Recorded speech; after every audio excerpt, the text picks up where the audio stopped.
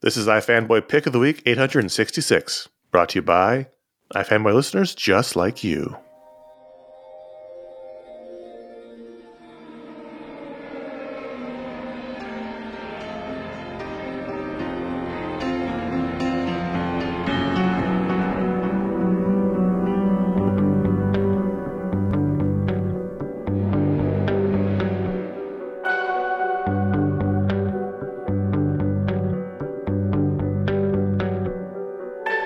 I'll be a satellite out here. My name is Connor Kilpatrick, and this is my co-host, Josh Flanagan. Hi. And welcome to iFanboy Pick of the Week, episode 866. We're getting up there. It's about that time. Start looking ahead to the next big round first number. We've gone over the hump of 850. Now it's just a downhill slope to 900. Wow. We should renumber. We should renumber. We get to 1,000, we'll renumber. We should renumber every 6 or so we can have tons of anniversaries. What we should do is start a pool to see which one of us has a heart attack first while doing the show. This is not one of those things in my life that would cause that to happen. I mean, really, if we're going to be completely honest, this is my doctor would be like, well, you should keep doing that thing. Because that really is slows good your heart for rate you. down and Yeah. brings your blood pressure down. You should keep doing 100%. Hey, Connor. Yeah. You know how I don't drink much, right? Correct. Have you been drinking tonight? Well, here's the thing. Uh-oh. We have these little pre-made margaritas in the fridge. And Oh I my said, gosh. You know what? I said, you know what? I'm going to have one of those because I haven't in a long time. Why didn't And you wait till Lindsay's the like, hangout tomorrow? Wait. Okay, sorry. And Lindsay said, you should because they've been in there a long time because, as I said, I don't really drink. Yeah. So I got But you do like a margarita glass. occasionally. Yeah, but even that, I can't. Alcohol doesn't make me feel good. That's okay. Anyway, so I put some ice in a glass, Uh-huh. poured that thing in there. I put a straw in there. And before I knew it, I had drank in the entire thing. You had drinking it, huh? Oh, boy. Quickly. And I thought, this isn't good. Is And I it just kicking want to in warn now? you about that. Excellent. Excellent. I think- This is going to be good. Did you save one for tomorrow? Actually, yes, there's another one. But if I drink 2 days in a row, I mean, Well, you should forget for the it. hangout. If people, we're having our patron hangout tomorrow as we record this, so consider it. I think All I'm right. going to have a margarita. Well, that's hardly surprising. All right. Well, let's get back You into have the a show religion built around cocktails. and see how this goes. Every week, one of us picks the book they like the best from their stack of comics. We call that the pick of the week. We're going to talk about that book. We're going to talk about the other books of the week. We're going to do the patron pick. We're going to hopefully do some listener mail when we have time. We've been making time lately, and I've been enjoying it. So we're going to try to make it a habit of not going over with the book talk. And here's your spoiler warning: exercise some caution.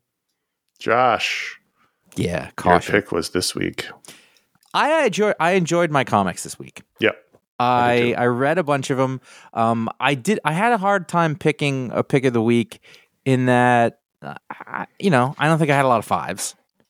That's the same But thing I happened to me did last week. but I did have a hard time narrowing down the books that I wanted to put on the show. There was a bunch I really had to leave some out that I could have talked about on any other given week. So while Fantastic Four number 697 wasn't a huge standout, I didn't finish and go, that's it. Right. When I did the quote unquote math, afterwards, and I'm looking at the list, I'm trying to figure out what to do. It was my first instinct, and I never got around it. This is the fourth issue of this new run from Ryan North and Ivan Coelho. Has he been the artist on all of them? Yes. I think so. Yes. And it's been, the 4 issues have been pretty masterfully constructed, I think. There was a road trip, basically. First one is Johnny Storm. He's living incognito. First one was the whichever Thing. order they're in. Okay, Thing. whatever. It doesn't matter. Thing, and then Reed and Sue, and then Johnny. Yeah, that's backwards. Yeah. But the whole time we're like, something happened, and we didn't know what. And this is the issue that sort of tells us what happened. Which, by the way, doing it in 4 issues instead of 8 or 12, bravo. A lot of times they hold that way too long. I liked how this this the third moved. The Fourth. third time you've picked this book, this volume? No. 3 out of 4. Second, I thought. I'm going to look it up. Okay, while you well, talk. you I look think it up might while be I talk. We spent time with Ben and Alicia. We spent time with Reed and Sue, and we spent time with Johnny, and his mustache. Yeah, which he still has.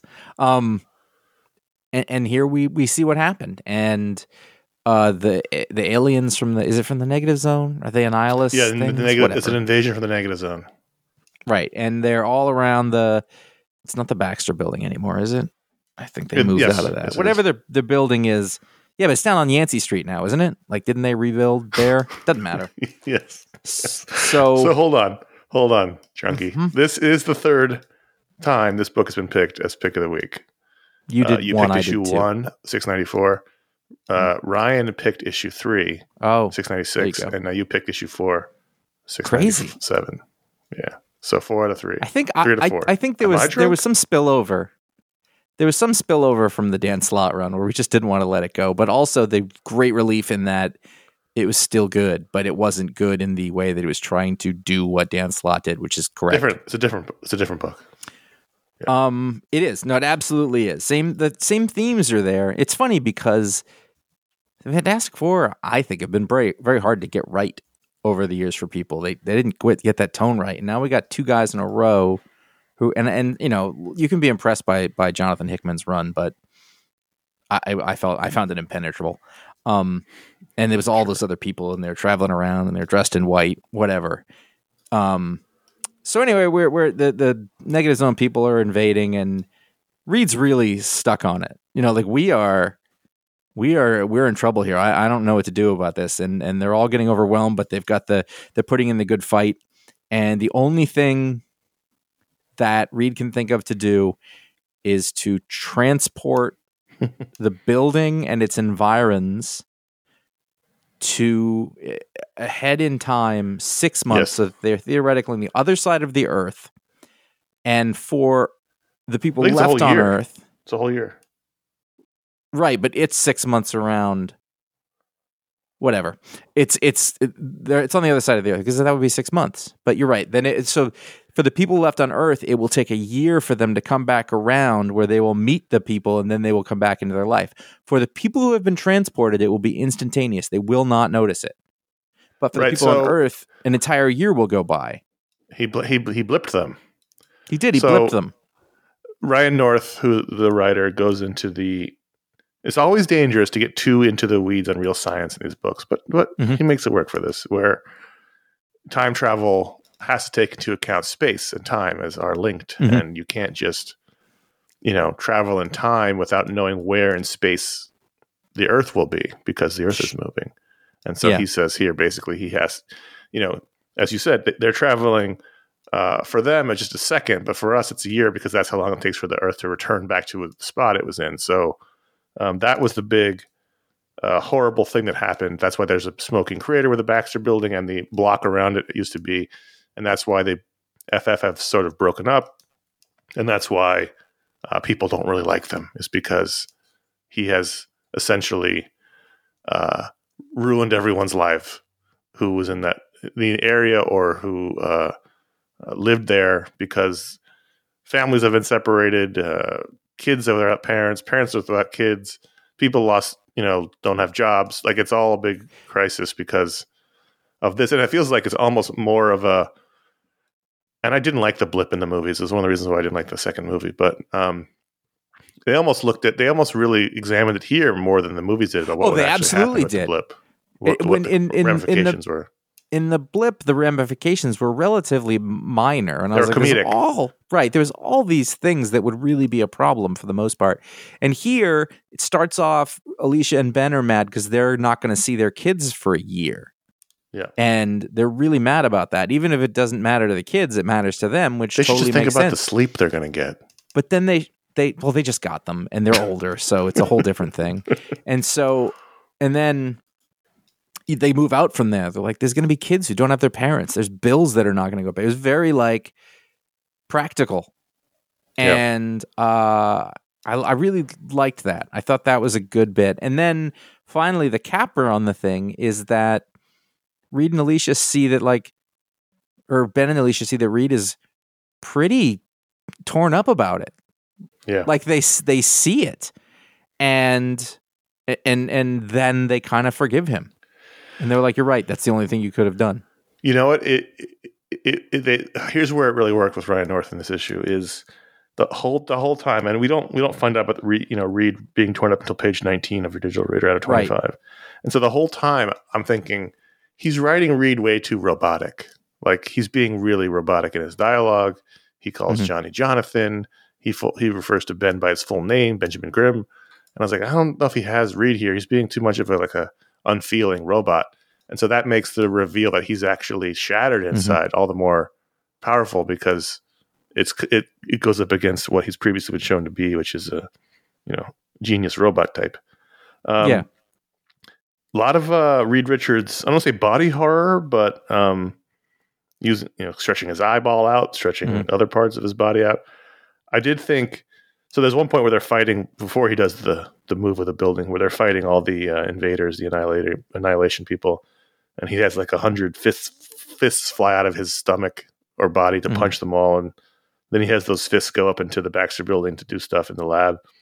And I thought back to that Namor book we read for Booksplode last year by John Byrne, in which it was established that Reed's limit for stretching was about 50 feet, his body. And here, that's just out the window. He's stretching his body all over the place. The other thing I noticed, and it's not a complaint, and this is also not a complaint. Right. The kids, Valeria and what's his Galeno. face? The boy, Franklin. They were like 15, 16, like the last time we saw them. And now the way Iban Coelho draws them, they look like they're 8. And so I'm fine with that. I'm fine with aging them down a bit. Yeah, I am too. They got too old, and it was like we missed a lot of stuff. Although that was what Hickman's thing was. Yeah. So there's a lot of things. I actually really think that I'm struggling to think of examples, but I know it's been in this book. I feel like there's been more of a focus lately. This is just anecdotally on like superpowers and how they use the things, like the basis of most of these books, which they've come to kind of ignore. But like there was this and something else. I was like, oh, they're just fighting bad guys here. Right. Just superheroes fighting bad guys. Now, it shouldn't always be that, but it's almost never that anymore. You know what's interesting about, I agree with that, but also interesting about this book is the format. You mentioned earlier, this is basically a 4-issue arc. Although, it's sort of the never-ending story. So the next issue they're continuing on. But it's been 4-issue arc of basically single-issue stories that have told a complete story in themselves. But each issue you can pick up on its own. Yep. The first 3 were obviously because they were single character piece studies with the Thing and why am I not remembering them? The Thing and Alicia and Sue and Richard. What is going on? Sue and Reed and Johnny Storm all having their own separate individual adventures. And then here they're all together, but it's all been a piece. It's been a really interesting way to write the book. It's been fun. It's been fun. I was worried when they announced, when Dan Slott left. We loved that Dan Slott book so much. And I'm glad that this is continuing on in a way that feels, it's not a radical departure. It's not Hickman to Slott. That was a radical change. I mean, I don't know if there was people in between, but those were the 2 major runs. It's a radical change. This feels like a piece of the Slott run, but in its own way that Ryan North and Iban Coelho are putting their stamp on it. I'm enjoying this quite a bit. And it's a well constructed book just on its own. Fantastic Four, like you said, those stories are interesting. This story was time shifted all over the place. Yeah. To get to where they needed to go. And it's real good for that. Yeah. I'm enjoying it. I mean, now who knows where it goes, So we'll see. I mean, when will they, I think back to the classic fanboy conversation that Ron, our old co-host, when his brain broke thinking about the 52 book and wait, was this whole book taking place a year behind every other book? And so the question is, when do we wait a full calendar year in reality till the building and the kids come back? Is it going to be resolved quicker? Like, it's going to be interesting to see how they play this out, because time is malleable, but is it? But it is. Well, you can get rid of those alien kids, but you can't get rid of Franklin. Maybe you can. Valeria. I don't know. Franklin and Valeria, you can't get rid of them. We've tried. No. So you took a flyer on a lot of books this week, Josh. I did. I actually had, I don't know, 17, 18 books, something like Wow. that. Bunch of new stuff came out from Image, and it turns out I put it on the list here, but until I look at it, I'm not going to quite remember what it is. Torrent number 1, I picked it up because it's Mark Guggenheim, who was doing a lot of mainstream books for a while. Yeah. I think came from TV. Yes, he's. I mean, still is a TV guy, but yeah, he used to be a Law and Order writer producer. Right. He did a lot of the Arrowverse stuff at CW in the early 2000s, like during the Civil War time. He was writing Wolverine and other high profile. Yeah, and he kind of backed off, but his name's still around. He'll do stuff. He was great, and so he was good enough in the time that I thought, I'll give his book a shot. I recognized the name Justin Greenwood, but I couldn't place it. I looked him up. He did. I know that he was the guy who replaced Matt Southworth on the book that went to ABC that Greg Rucka did. Oh, Stumptown. He came on and did that. He did a few other things that I kind of recognized. But it's good art. So what we've got here is it's a superhero story. I want you to picture like Elastigirl, and she has a family, and she's out fighting crime during the day, actually, and then has to get home in time to make dinner.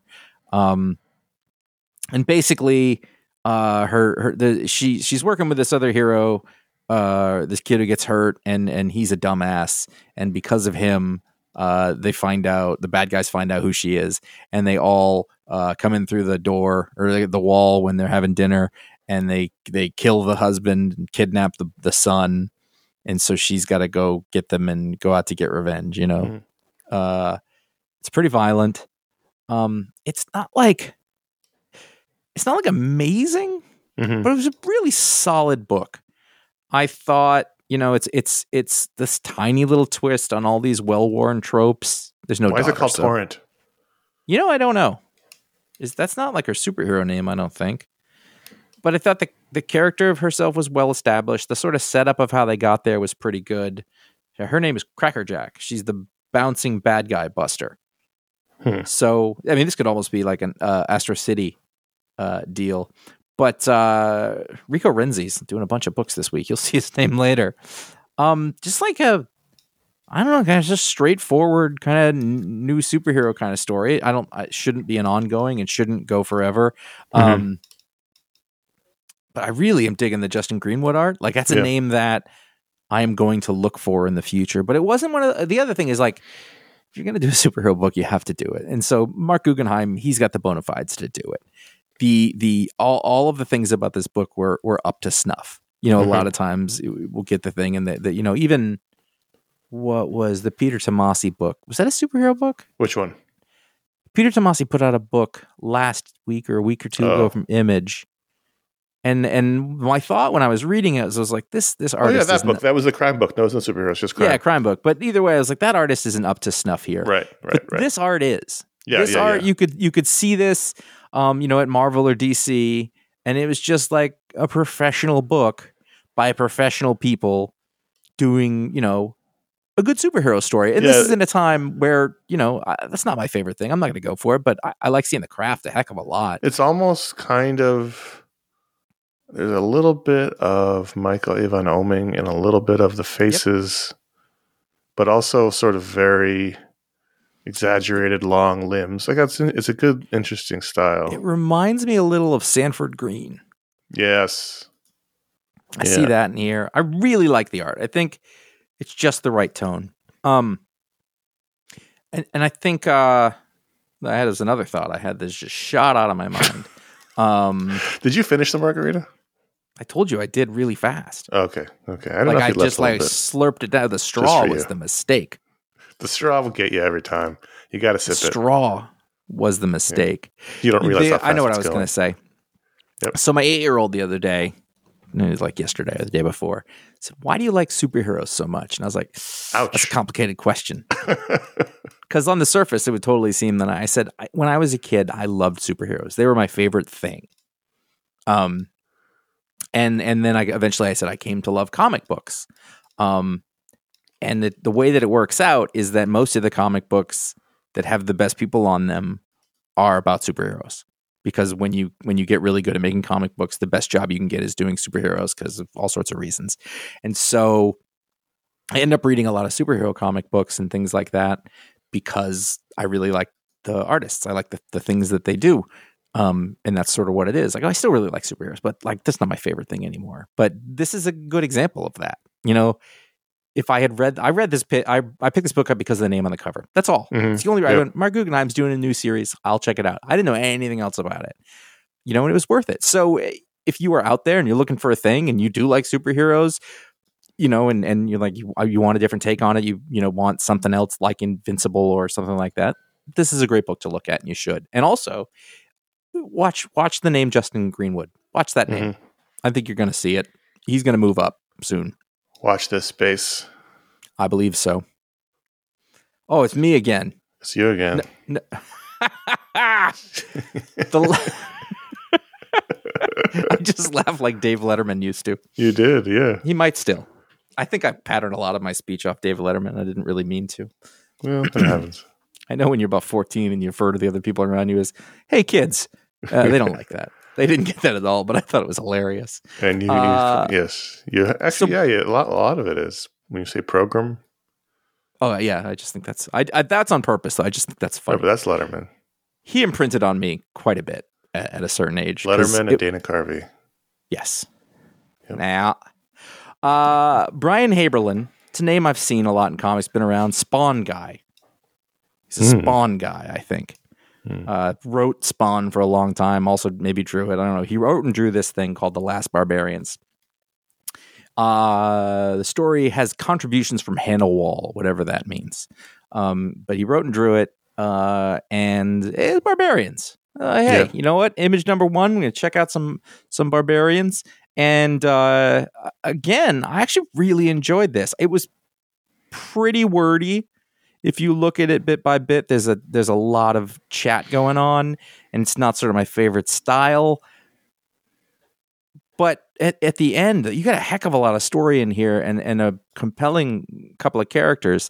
You got this woman, and she's in this medieval town, and there's different guilds. There's the Thieves Guild, and there's the Mercenaries Guild, and there's the whatever guild, and she's pissed them all off, and no one will hire her to do anything.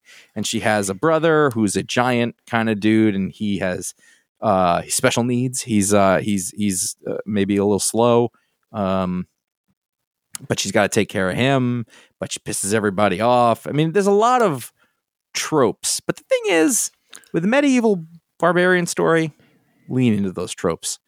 You just do it all you want to. Yeah, the guild thing is that's standard fantasy fiction. But this is, I'm looking at it now. I remember looking at this when it first came out 3 days ago, and thinking the art was interesting. It is. But I didn't continue because I don't know. Do I want another fantasy books? I'm glad you liked it, which means I will check it out. I like fantasy books. There's like, at first I was like, there's no magic, and then I was like, actually, this little panda pig guy or whatever he is, you know, when the stranger comes into town and everyone says, hey, you want to watch that guy? Stay away from him. But she has no choice but to go because she ends up homeless. They kick him, you know, the farmer she's staying with kicks him out of the barn. There's a heck of a lot of story in this. Like it really sort of kept going for a while. You know, there's a backstory where something horrible happened to her family or whatever, which is why she's taking care of her brother. But again, in that same way, you know, I mostly expect to pick up any Image number one. This one's from Shadowline. Jesus, I don't remember seeing a Shadowline book in some time. And I don't expect to like it. I say, you know, I try to be fair. I give it a shot, you know, but I got to the end and I was like, I do want to know what happens next. Right. And that for me to read like 2 books on a given week that both made me, you know, it wasn't like, holy shit, this is the next big thing, which is what everybody wants everything to be. But it isn't. It's a thing that I can it comes out again. And hopefully I'll remember I read it and liked it, which is a real risk, you know, and especially after like that January of just the dull thud of comics in January. Right. Just something, you know, the people, you know, and these, I will say, I tend to, I tend to gravitate towards veterans doing these kind of image books or new stories because Right. I'm used to a level of quality that I sometimes have a hard time getting by with sort of newer creators. This is a guy who worked, he's not a household name, but he worked on Spawn. He worked for McFarlane for years. Right. He's probably our age or older, so he's got the chops, and that makes a difference. It was the same thing with the Guggenheim book. True. Yeah. Danger Street book 3. Now, Yes. I'm not prepared to say I know what's going on in this book at all. Oh, I thought you were going to say but. No, there's no but. I don't know what's going on. However, I guess it's the same as but. There are things I really love about it. And look, I don't know who these kids are. I know they came from, I don't know what the point of these kids. I don't know why. They're the Dingbats of Danger. They were Kirby. Right. I know that. What I'm saying is, I don't know how this all relates together. There's several storylines going here. And individually, I find something to like about all of them. I, especially, not surprisingly, love all the New God stuff, seeing the classic Jorge Fornes drawn New Gods who look like the toys from the 80s, not whatever they did to them in the New 52. I like Metron. I like Highfather and Darkseid in their matching thrones, glowering at Metron. I like the Source Wall. I'm always happy when the Source Wall shows up. These are all things that got fucked up in the New 52, and they're all here fixed again. And I know this is, Tom King's Black Label bubble, but I can enjoy being in the bubble.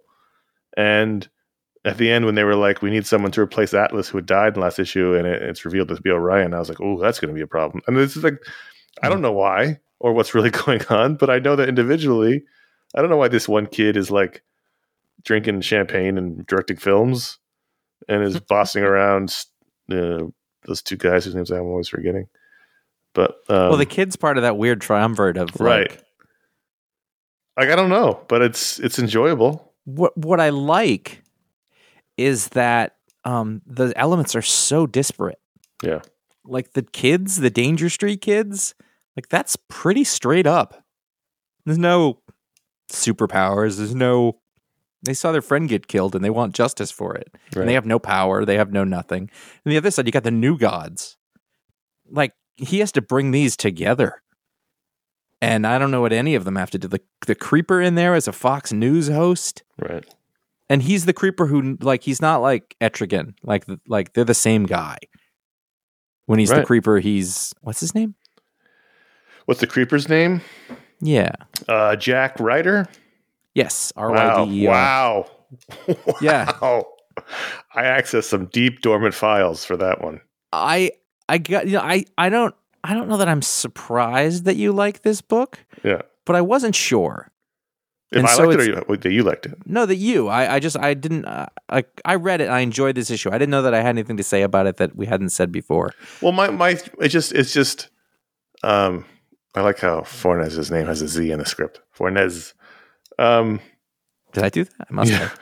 It's fine. It's funny. You made me laugh. The S is somewhat near the Z. That's fine. So at least it's. I mean, like, it's such a DC history book. It's like we're touching on all these things from the course of, why can't I remember the guy's name who looks like Green Arrow but is a barbarian? He's barbarian. No, he's got another name. Warlord is his name. Oh, He's a Jim Starlin character. He was all through the 80s, and I had never read his book, and it always annoyed me when he was there because he looked like Green Arrow. Uh-huh. Anyway, his name is Warlord. And anyway, so you get all these elements. You've got old DC Kirby stuff all over the place. You have Warlord.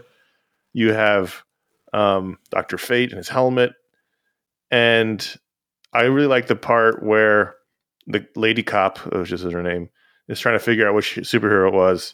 By the way, thank you for naming a character exactly what we would have said. If you had given that name, Adriana Higginbotham, we would have been like, lady cop. And he just really... He just took that away from that responsibility from us. She Googles blue superheroes because the guy's blue, and she gets a wide range of heroes, and even Electric Superman. I love that sequence. It was funny with the commentary. Like, I'm enjoying it. I just, when I finish it, I go, okay, all right. I'm trusting in Tom King to have this all make sense because normally it does. Yeah.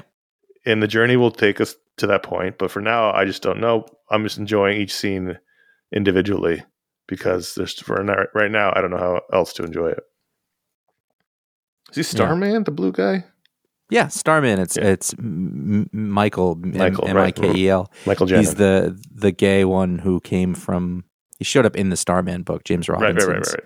And then later he was like he was an alien, and he was like a cocaine-addled actor, like in the 70s, I think, something like that. Like he had a whole story in there. He was new. I kind of want a sitcom that's about Darkseid and Highfather living together. I gotta say, I love them being on the same side of this thing, and it's funny because when we read Cosmic Odyssey, like there's been a couple of stories that I've read recently where Darkseid isn't pure evil. He's got some kind of conscience. He's got some kind of code. Yeah, and needs to do the right thing. At least according to whatever his standards are, and sometimes that aligns. Mm-hmm. As opposed to him just being, evil. I'm really glad that Tom King found Jorge Fornes. They found each other. Yeah. Because they really complement each other's styles. I mean, Fornes started off as a Mazzucchelli clone. He's grown into his own style of that school, but still of a different style. And it really fits with the methodical plotting that Tom King does. Because he's a methodical storyteller. He's a grade A storyteller. Yeah, and it also works to add a timeless quality. Yeah. He doesn't seem completely modern or completely retro. He kind of lives in between those lines a little bit. It's kind of you're right. It's kind of a perfect style. I think Tom just found him. Yeah, was it on like DeviantArt or something?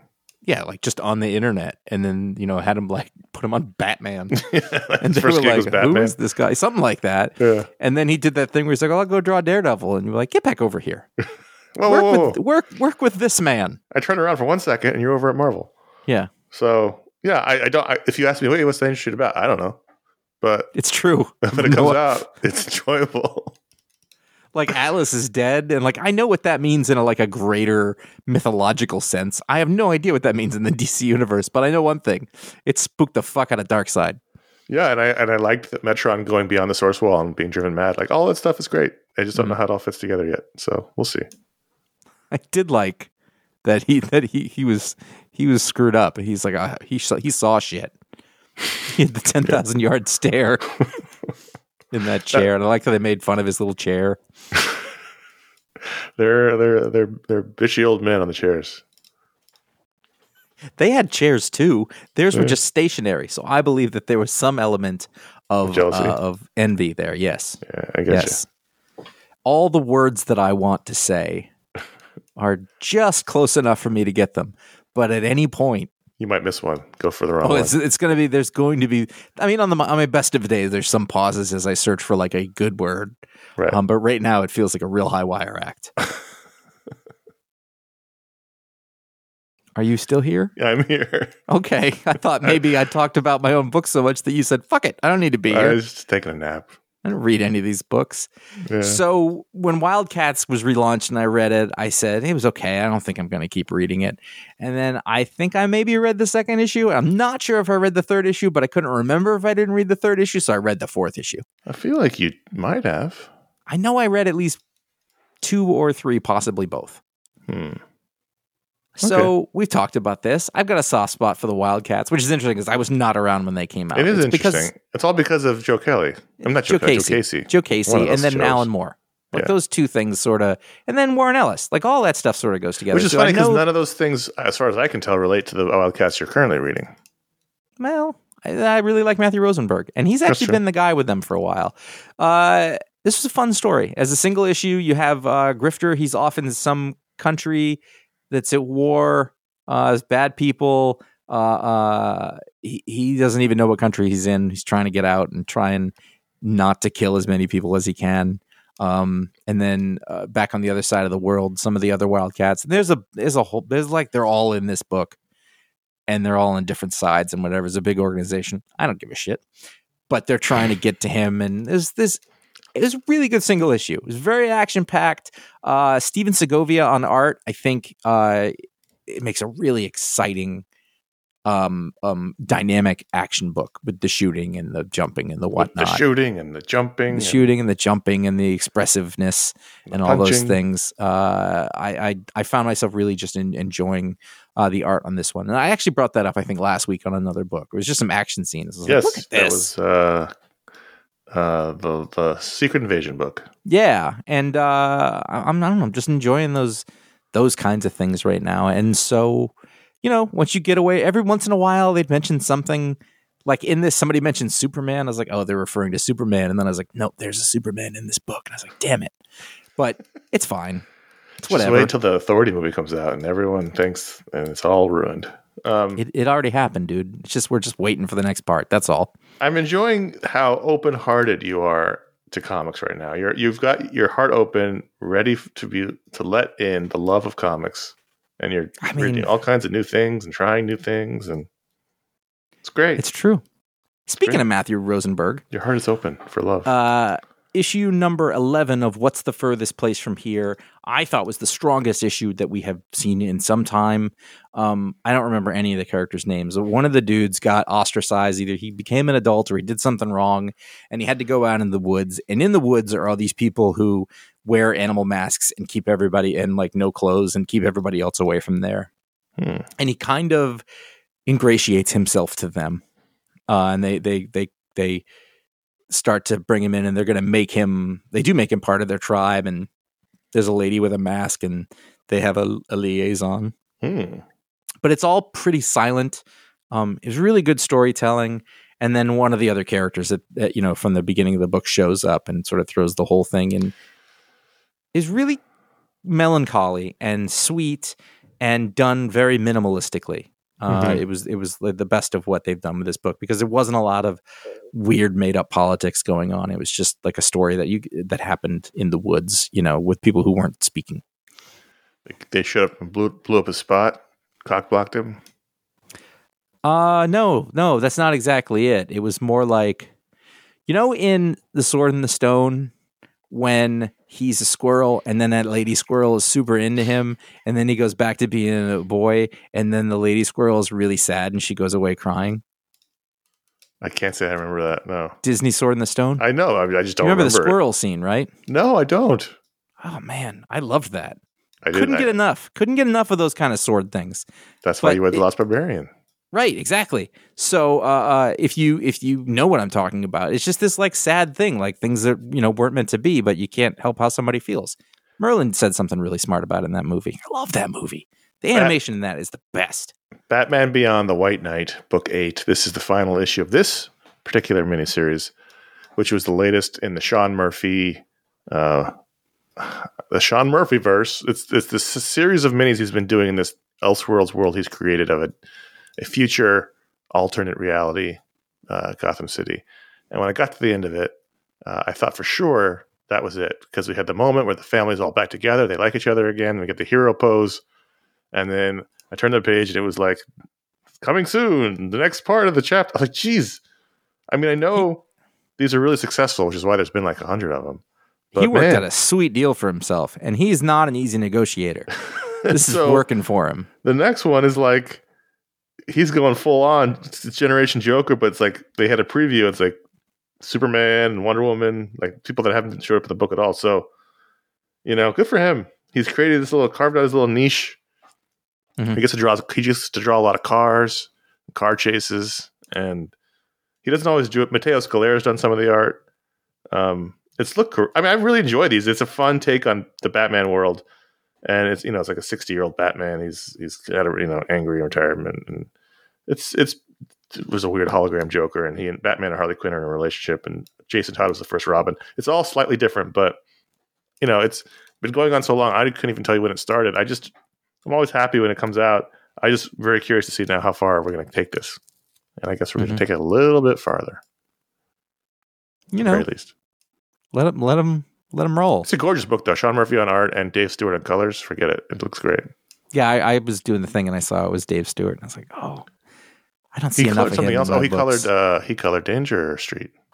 Nope, that Yeah. wasn't him. Who else did he color? He No. colored something else this week. He was on something last week that was unexpected. Oh, that might have been it. I feel like he gets to just pick and choose what he wants, and Yeah. so he sort of shows up in surprising places. Here we go again. I assume you're not reading I Hate Fairyland. No, I this stopped new reading volume. that book in the first original volume. I think I got about halfway through it. I was like, I get it. I'm good. And then I think didn't continue going. But now So we're in a this- second volume or third volume? Yeah, now? so this story, she had been like basically the point of the first one was that she got sucked into Fairyland when she was a kid, and so she never got to grow up, and she Right. was pissed off about it. And at the end, she gets out of Fairyland, and then she's aged up to her proper age, but obviously she's completely fucked up because she grew up in Fairyland. And Point of she's- order. Yeah. Dave Stewart did indeed color Danger Street. This is an error in the script. He was the color.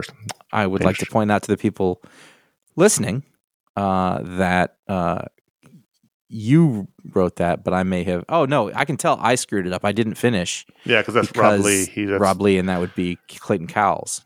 Yeah, that's okay. Because Tom King doesn't fucking roll with just any letterist.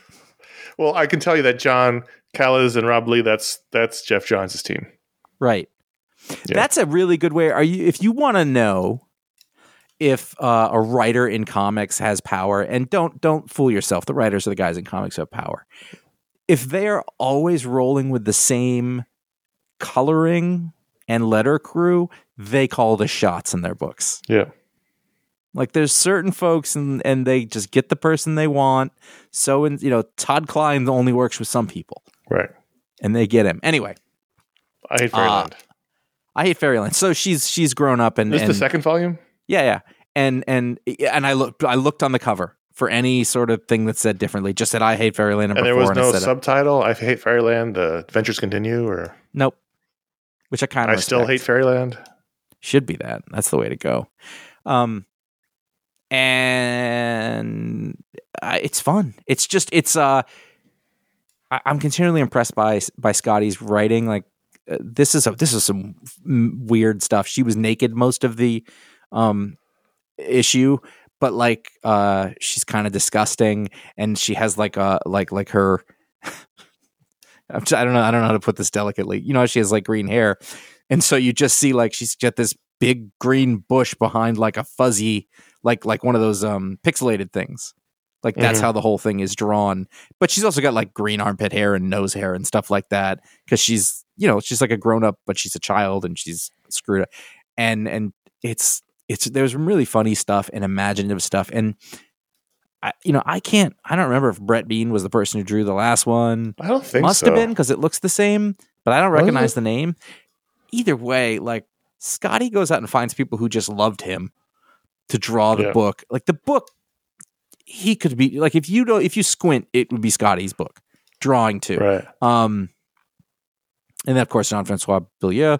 That's another one of those power things I was Hate talking Fairyland about. #1 came out in 2015, the original one. Wow. And who was the artist on it? Oh, well, Scotty Young was the artist on it. he drew the He drew just it the too, first yeah. issue or drew the whole. Well, whatever.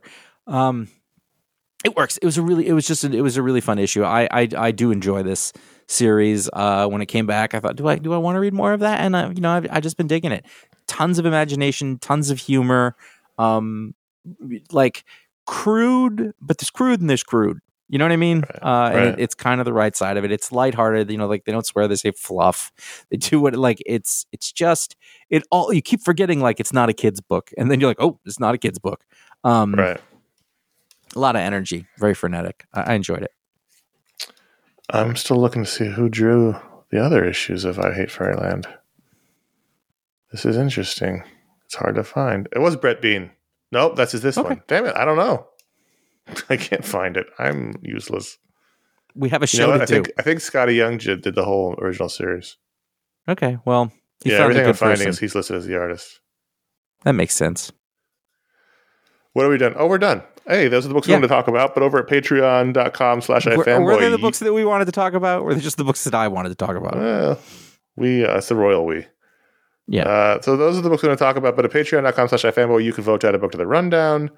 And this week, the overwhelming favorite, in fact, it received 1 out of every 3 votes this week, was Masters of the Universe, Masterverse, #1 from Dark Horse. This is the new He-Man anthology series. And it's interesting. I was thinking about this before I read it, that, there was one point where my He-Man knowledge was, intricate and deep. When was that? When I was a kid. I'm watching He-Man every day. But, now, it's like anything. It's a muscle. If you don't work it, you lose it. And so my He-Man muscle is weak. And Which is ironic. I vaguely remember much of these characters, but some of them I'm like, wait, who was that? So, this story features the bird lady, Tila Na. No. He calls her Tila Na right here. There's Tila. She's got the weird bird-based bodice thing. But then there's the lady who has the bird head, and she's the sorceress. She's the sorceress. Okay, so the sorceress of Castle Grayskull is Tila Na, the mother of Tila. Right. Yes. Imbued with magical abilities by the pool of power, the sorceress is an exceptionally powerful force, but she may only use her gifts within the confines of the castle. Right. Man, J. Michael Straczynski wasn't screwing around when he did this. So the reasons for looking into the multiverse are thin. It's just an excuse. So, He-Man's a kid inside, so they want to look to see various different versions of He-Man. So this is just an excuse to tell an anthology book with different creators telling He-Man stories in different styles. And Tim Seeley did the wraparound story. There was he Jones. scripted the whole thing. Did he? Oh, I guess he did. Kelly Jones the whole did thing. The art of one. Sergio Aragonis did the art of one, and then Eddie Nunez did the wraparound art. Yeah. I was hoping to like this more. I was hoping they would really sort of lean into it, but like the G.I. Joe Saturday morning special one. Yeah, I didn't like the first story. I've never really liked Kelly Jones's art. Going back to the 90s and when he did Batman. I've never been a Kelly Jones fan. The story was fine. Didn't really do much for me. And I was hoping the Sergio Aragonis story would be funnier than it was. But man, the dude's 85. He's still got it. There's a little bit of wear on the tires, but for an 85-year-old, there's a lot of lines on these pages. I think if you were going to do a book, Eddie Nunez would be the guy to do the book. Yeah, the wraparound art's the best. I mean, I really liked that. There's a couple of things that I really like. I really like that when he turned back into Prince Adam, he didn't look exactly the same as He-Man. He looked smaller, and I was like, oh, that's the way to do it. And I didn't really understand the concept of what this was going to be. I didn't really know that it was going to be a sort of unrelated anthology. I thought maybe they had different artists doing different things. Yeah. And then we switched to the Kelly Jones art, and like Prince Adam, that is one way to draw Prince Adam. But I tell you one thing, it ain't the right way. But what I did like is that, especially that story, like it treated these ridiculous characters, Web Store, Spydor, Batros, the drinker, like it treated them like with a lot of respect. Deadly serious. That they don't deserve. And I liked that. And then, I felt like the little Sergio Aragonis story was a little palate cleanser. Yeah. He's a hair away from Gru. I mean, it's not, but they go through. They're like, we're going to give you all. The joke is, whoever, some magic snake lady says, we're going to give you all the stuff you need to defeat Skeletor, and so he shows up and he shows the Wind Raider, like the weird tank, and Skeletor blows it up. That's right. I did like that. It was all the toys. They just basically went through all the toys. Yes, that was funny. The Talon Fighter, which I had forgotten about and looks awesome. And then the attack track, and then the stilts. And every time they show up, like Skeletor just blows them up. And then they decided to play Xbox together inside the Castle Grayskull and be friends. That was funny when they went through basically the toy catalog. Also, I like that Battle Cat was this wild tiger, and it just basically wants to eat He-Man the entire time. But he keeps getting, But at the end, he loves him. Yeah. That's the very last beat in the story. Is that Battle Cat is thinking of a heart, and it has a little He-Man wig on it. Right. I didn't expect a heck of a lot. I thought it was a nice diversion. It's kind of fun to see. I think any one of these may have been too long to read for 20 minutes or 20 pages. Mm-hmm. So, if you were like, are you going to read this every month? What's that? Maybe for a little while. It might be fun. Depends on who's doing it. It's not a lot of commitment you have to make to a book like this. I will say I was slightly confused at the beginning of the Sergio Yes. Aragona story, and I realized even putting this much thought into it is probably a mistake. But Yep. on the third, so we see Skeletor has won. He's gotten He-Man's sword and his sword. They're the same. They're like the same sword, and put them together, and they're more powerful. And then the third panel, we see somebody running off with He-Man, ook, ook, ook, ook, ook, running off like Sure. an ape man, taking him away. And then we turn the page and it's there. We have to find a new worthy champion. So do they only seek out champions who have the page boy haircut? Yes. I guess so. All champions had that haircut. I see. It's a bad haircut. The design on He-Man just across the board was I was saying it was terrible, and then my eyes went across Stratos, and I was like, hold on, Josh. Stratos looks awesome. Yeah. I remember really wanting He-Man, and then on Christmas Eve, I would get a present. I would get one present, Yeah. from the day before. And when I was 5, I got a He-Man figure. I got Man-at-Arms. Sure. And I remember having the thing and going, this is so weird. Like he was shaped funny. The and I toys was were like, terrible. Wait, they used the this is same the mold for all the characters. Yeah, exactly. And like the same sort of design. They didn't even give Man-at-Arms a mustache. I drew the mustache on the figure. Nice. Because they used the same face and body for every figure. Yep. Oh, but I still love them. I love having He-Man knock people with his giant arms. Yeah. And they called him Duncan. But Duncan wasn't anywhere on the figure. I don't have a huge, I have an affection for it as a time, but it's not like I got to have He-Man shit around. No. I mean, I watched it every day after school, but sure, I don't need like a He-Man statue. I didn't watch the He-Man cartoon on Netflix. It's fine. It turns out that Michael Straczynski didn't finish that story either. So didn't. I had fun reading it. I had fun reading it. I was hoping to really, like you said, like it would be a G.I. Joe Saturday morning cartoon situation that we loved it, but it was fine. It was a lark. So ratings on Masters of the Universe Masterverse #1. Ratings out of 5. I'm going to give it 3 and a half. I think that is generous 3 1/4 and fair. I believe I'm going to say the same. And are you going to stick with it because it's a miniseries? Maybe. That's a maybe. I think it might depend on who else they're getting to do it. I mean, I think it says at some point who else, but I didn't look or didn't register in my brain.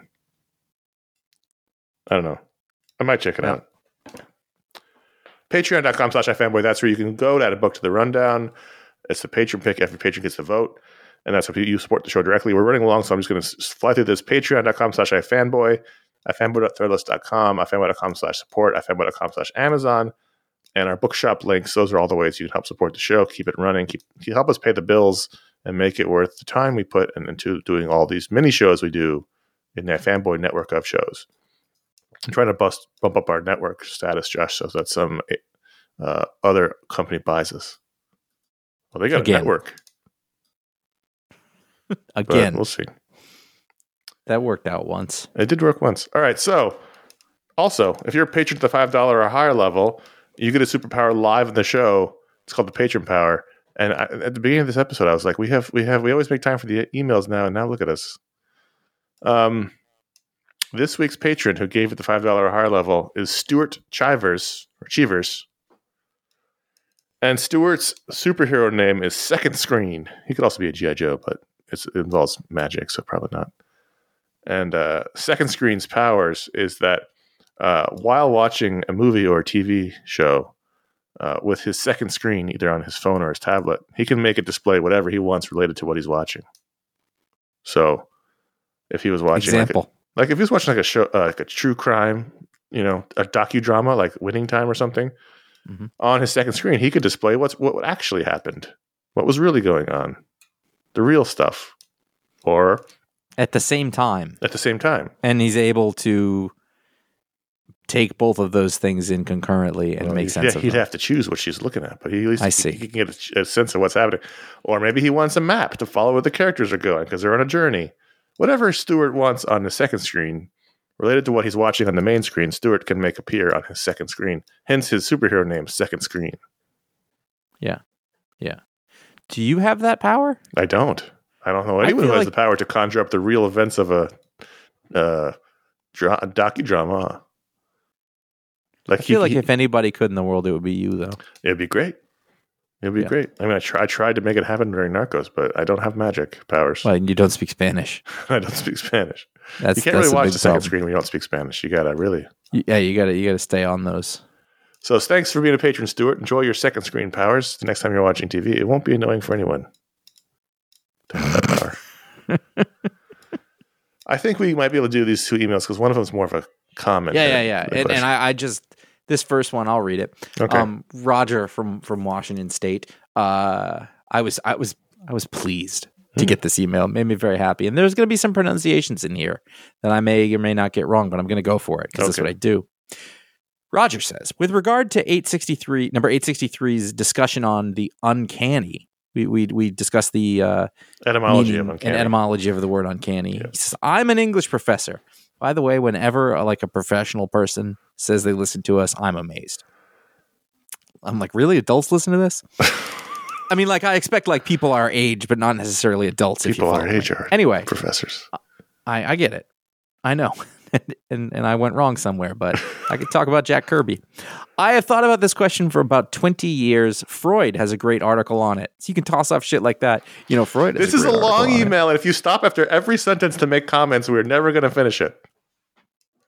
Well.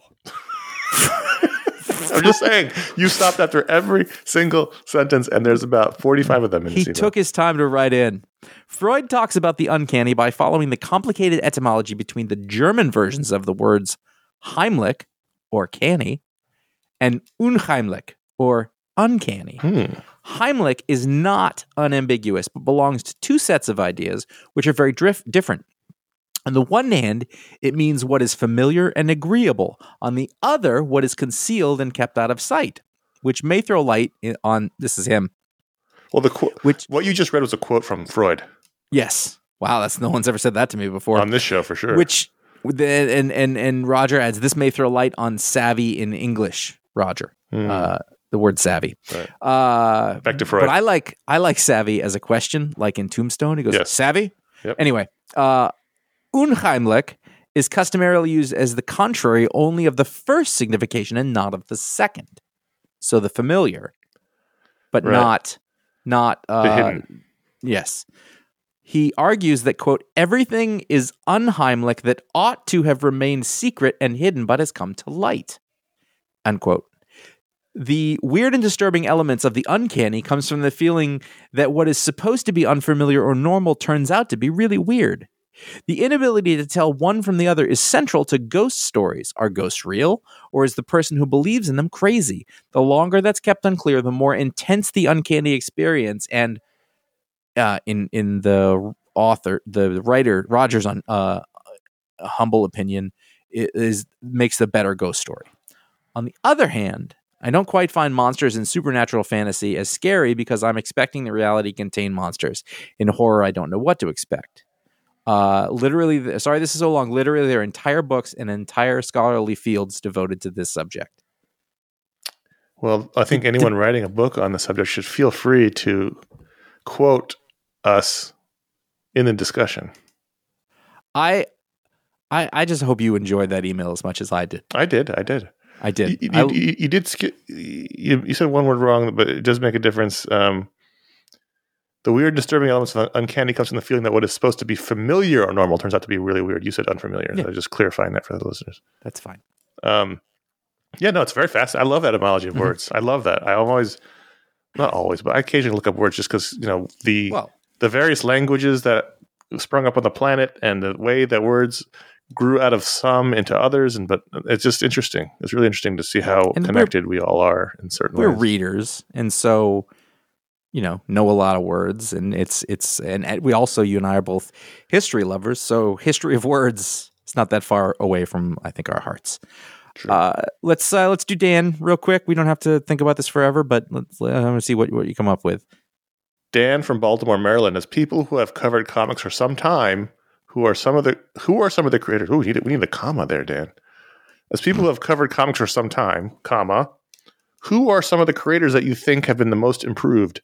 Perhaps the artists you didn't believe quite had it, but they developed their style into something special. Maybe a writer that went from someone you did not care for to someone you actively seek out. I got one, but it's partially pre our show. When I was a kid in the 90s, I did not really like Steve Epting at all.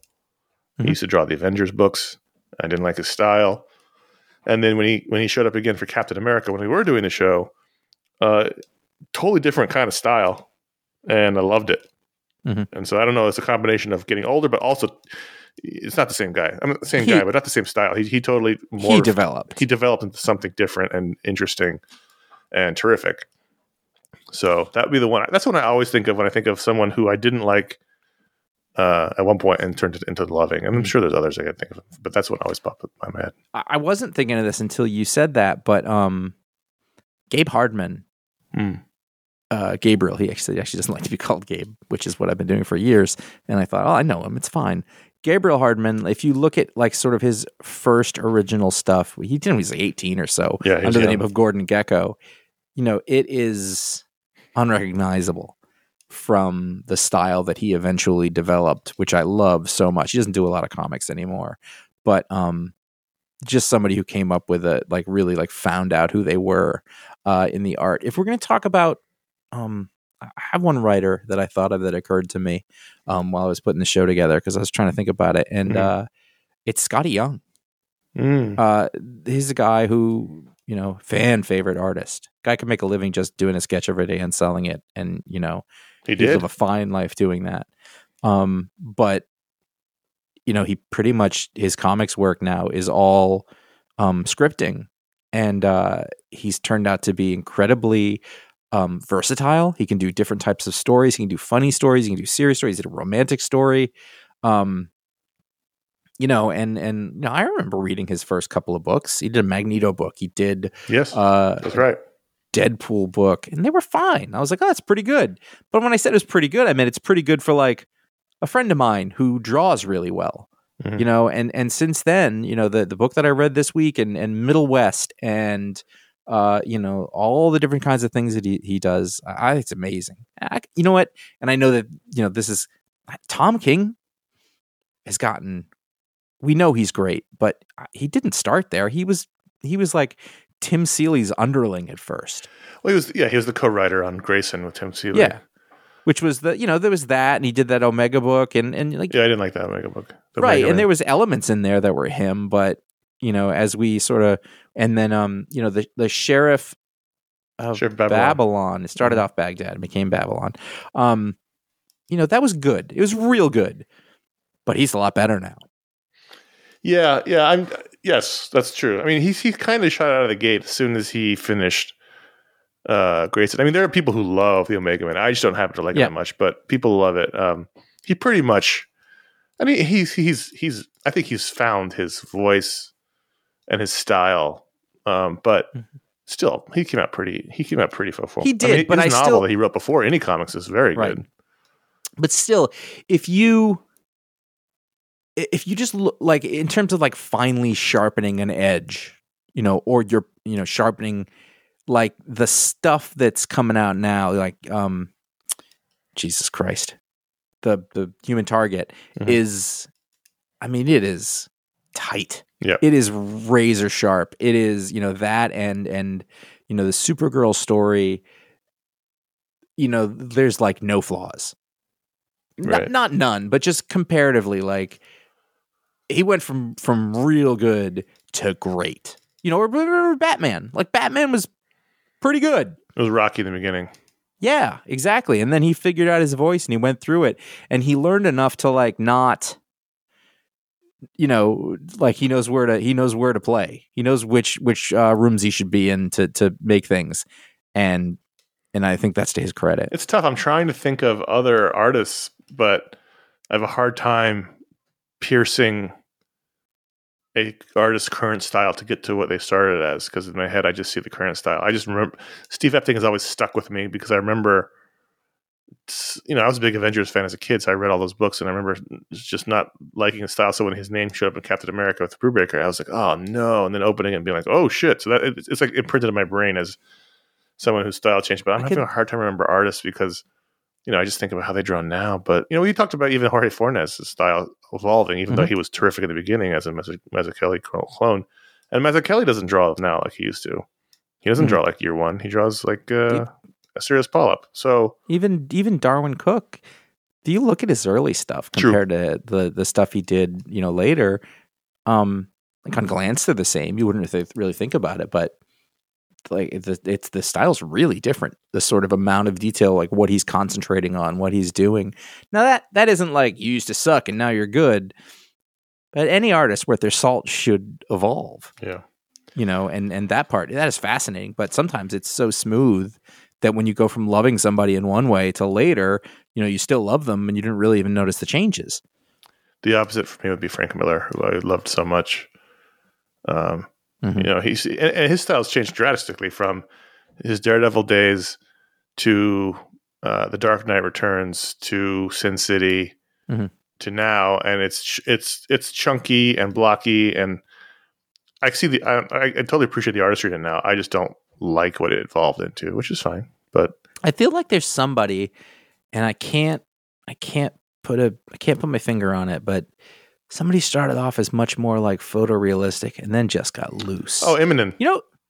Eminem used to do 1,000 different styles. Eminem had a very smooth, almost photorealistic style. Yeah. And then if you think about Superman's Secret Identity, and then became some much Next cartoonier and looser. Yeah. Both terrific styles. I mean, you know what? Mitch Gerads started off. He's still... Photorealistic is right. He uses a lot of photo reference and he draws in a style that's sort of half stylistic and half photo, but I think he's gotten a hell of a lot better. Those things that seem kind of stiff at the beginning are much more naturalistic now. Yeah. Like found his style and really got better. Yeah, that's been one of the fun things about doing this as deeply as we have is getting to really, hone in on that stuff. There's been a lot, but that's a good question. It's really fun. I feel like we could keep going on this forever, and I would love to. If you're in the Discord group or whatever, I'd love to hear some of those examples. So thanks, Roger and Dan, for writing in. Contact@ifanboy.com is where they wrote in, and you can also write in for our other show, Mediasplode, and just put Mediasplode in the subject line so we know what show it's for. Let's talk about other podcasts. There's the aforementioned Mediasplode show, which came out this past week. It's right behind the show in the feed. It's where we ranked the Academy Awards Best Picture nominees, where I felt very attacked on the show. I felt ganged up on several times at several points. And I made my feelings known to Carol and HR. And now you've got a note in your file. And so does Ron. Answer the fucking question. I did 3 times. No, that's bullshit. Next week, there might be a Talksplode. It's booked. Okay. That doesn't necessarily mean anything. It's not in the can, though. It is not in the can, and then the rule is I will tell you that it's moving. I'll tell you, but I won't tell you who it is until it's recorded. That's my rule. Hopefully we'll have that Talksplode for you next week. The week after, we've lined up the Legion of Superheroes review, the animated Brain Trust, and then as I said last week, sometime in that space we'll have our Ant-Man review. It just depends on who's reviewing it and when they're seeing it and when we can put it out. So that'll just pop up randomly whenever we get it done. Not on the usual Thursday, which is when we put our other shows out. Mm-hmm. That would mean it is up to me to tell you that you can find our library of over 1,200 shows and counting over at ifanboy.com and wherever you can find podcasts. This is a bunch of stuff over. You're going to talk about that part, so I won't say it. You can follow Connor and I on iFanboy Comics at iFanboy Comics on Instagram, and he and I are at CSGO Patrick. and Jay Flanagan. And hey, I left it here. So if you want to find our third sometimes host, Ryan Haupt, he's also on Instagram.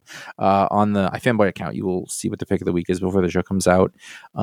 You will see, sometimes you'll see the best of the week in panels. And Connor's mostly responsible for this, so I don't want to take any credit for his very fun to Wednesday posts. Thank you. It always depends on how busy I am. I didn't get to do it last week, the best panels, because I had things going on. But maybe this weekend.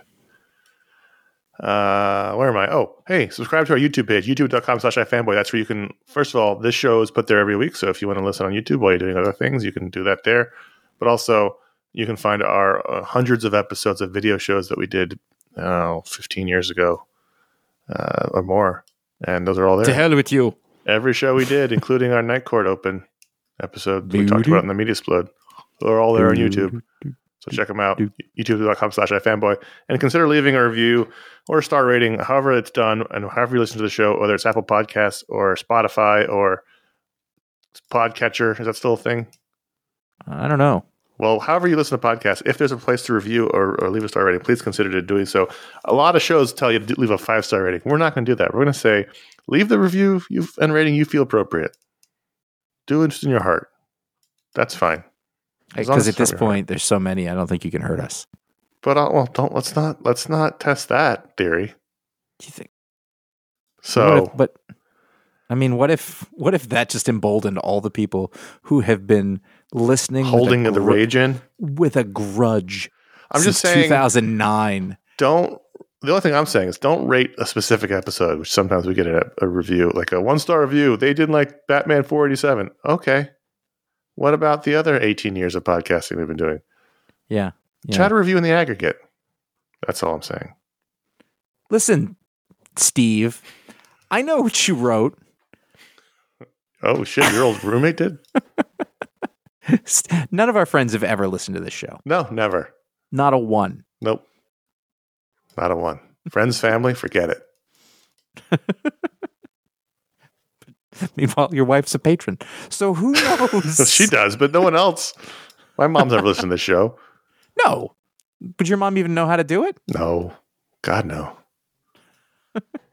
My mom did start listening to podcasts. She's like, I love them. No, I wouldn't have even asked because it wouldn't have occurred to her. So many friends read comics? Nope, none of them. Not a single one. Not a one. We got to be the only one still reading comics. But you know what? You people do. And we love you more than we love them. But you know what? They'll never know because they don't listen. That's true. And so we shun them. Hey, let's wrap it up. Let's roll on out of this. I'm proud of you, Josh. You made it through without uttering anything racist or sexist, anti-Semitic, homophobic, transphobic. Connor, stop naming different things I can do. None of it's in me. I know, it's not in me. You've had a couple of drinks. You're Irish. Who knows what could have happened? Wow. So you were able to just there's the word. It's gone. Just paint an entire group of people who have earned it. By the way, at least the Irish American version. Yeah, I'm talking about Irish Americans, not. Yeah. No, that come on, they know that you have full reign. The Irish people are lovely people, friendly and happy. New York City, it's true. Yeah, I've just been on there. I've been into an Irish bar or two in my day and heard a couple of rants from drunken Irish Americans. I'm just saying. I have Long Island cops in the family. That's true. You do. You've got Long Island blood in you, which is what you think may be true is what I'm saying. All right. On that happy note, but don't denigrate the Irish, Josh. Yeah. Enjoy your last week at this age. No, I got. It's a week and a couple days, but okay, approximately. What did you do that for? Are you sticking it to me? No, because you're just sticking it. It was a hint that you're not going to be on next week's show. Okay.